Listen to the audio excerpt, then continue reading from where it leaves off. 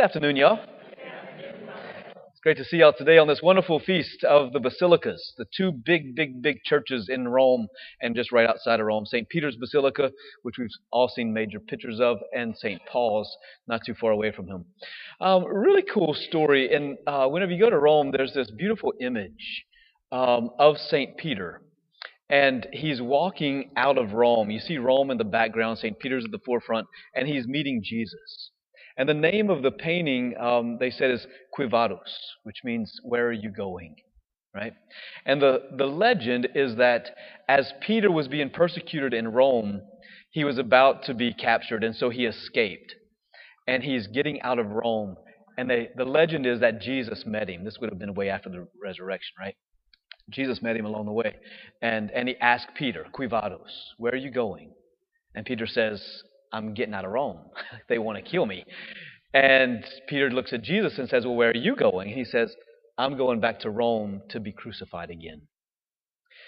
The beautiful image of Peter as the Pope, Peter as another Christ, right? Peter, the head of the church. Our history as Catholics goes all the way back to that moment where Jesus gives Peter the keys to the kingdom. So I love that question of where are you going? I think it's something we can reflect on in our own lives with Christ. Where are you going? What direction are you heading in? Right? Whenever you go to St. Peter's Basilica, there's this, it's massive. It's so beautiful. You feel like such a little ant in the midst of this big old basilica. Well, St. Peter's bones are buried there. And there's a really cool archaeological fact. They didn't exactly know where Peter was buried.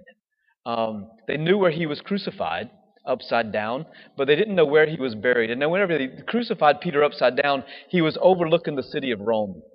And to get him off of the crucifix, they had to cut his hands and his feet so that his body just came off, right? He was dead at that point. So that's just a little really cool fun fact for what you're going to hear in a second. So what they did is they built St. Peter's Basilica in the general area of where they thought he would have been buried. But for some way, shape, or form, his bones had gotten lost.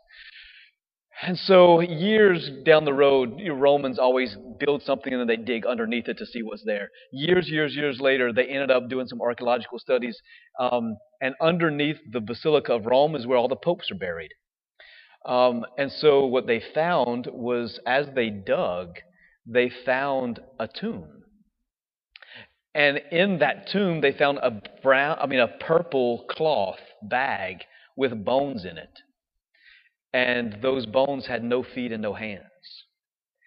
Another cool fun fact was that it was directly underneath where the altar was. Yeah. So really kind of cool. So St. Peter's Basilica still holds the bones of St. Peter, right? And then if you go over to St. Paul's Basilica, another magnificent place, there are the bones of St. Paul that are underneath the altar there as well. A really cool thing, last time I went to Rome, I was able to pray right there. My middle name is Paul, Mitchell Paul. And so I always have a devotion to St. Paul. So I was really blessed to be able to pray in front of St. Paul's tomb, which is underneath the altar. And right there where his cassock is, there's also the chains that held Paul in prison. And so it was really neat, very unusual. I was able to stay there and pray an entire rosary and not get interrupted by a single person. So I was super stoked about it. So these two great apostles that are given to us today to show us what it is to be Christian, to fearlessly go forward in proclaiming the gospel, right? I love this quote whenever Jesus is walking on the water and Peter gets, Lord, if it's you, let me come out and walk on the water and meet you. And he says, come on, Peter, you got it, man. And so he starts walking.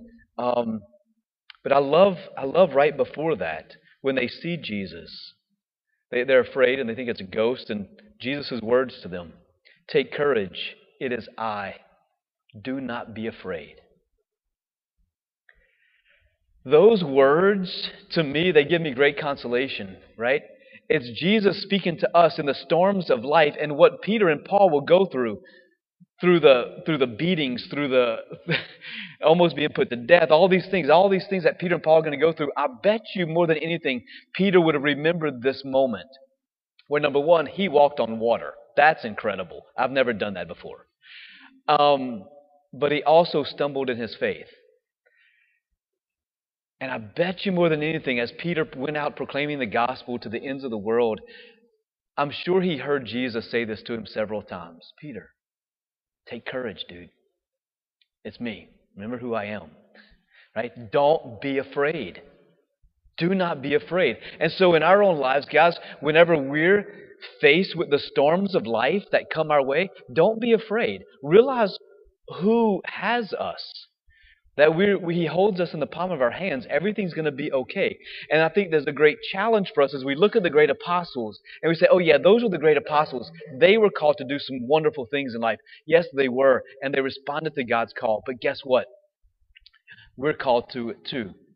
We're called to go out and bring the gospel to everyone. It's not just priests. It's not just the apostles. It's you guys and me. We're called to go out, right? And so that famous question that Jesus asked Peter, right?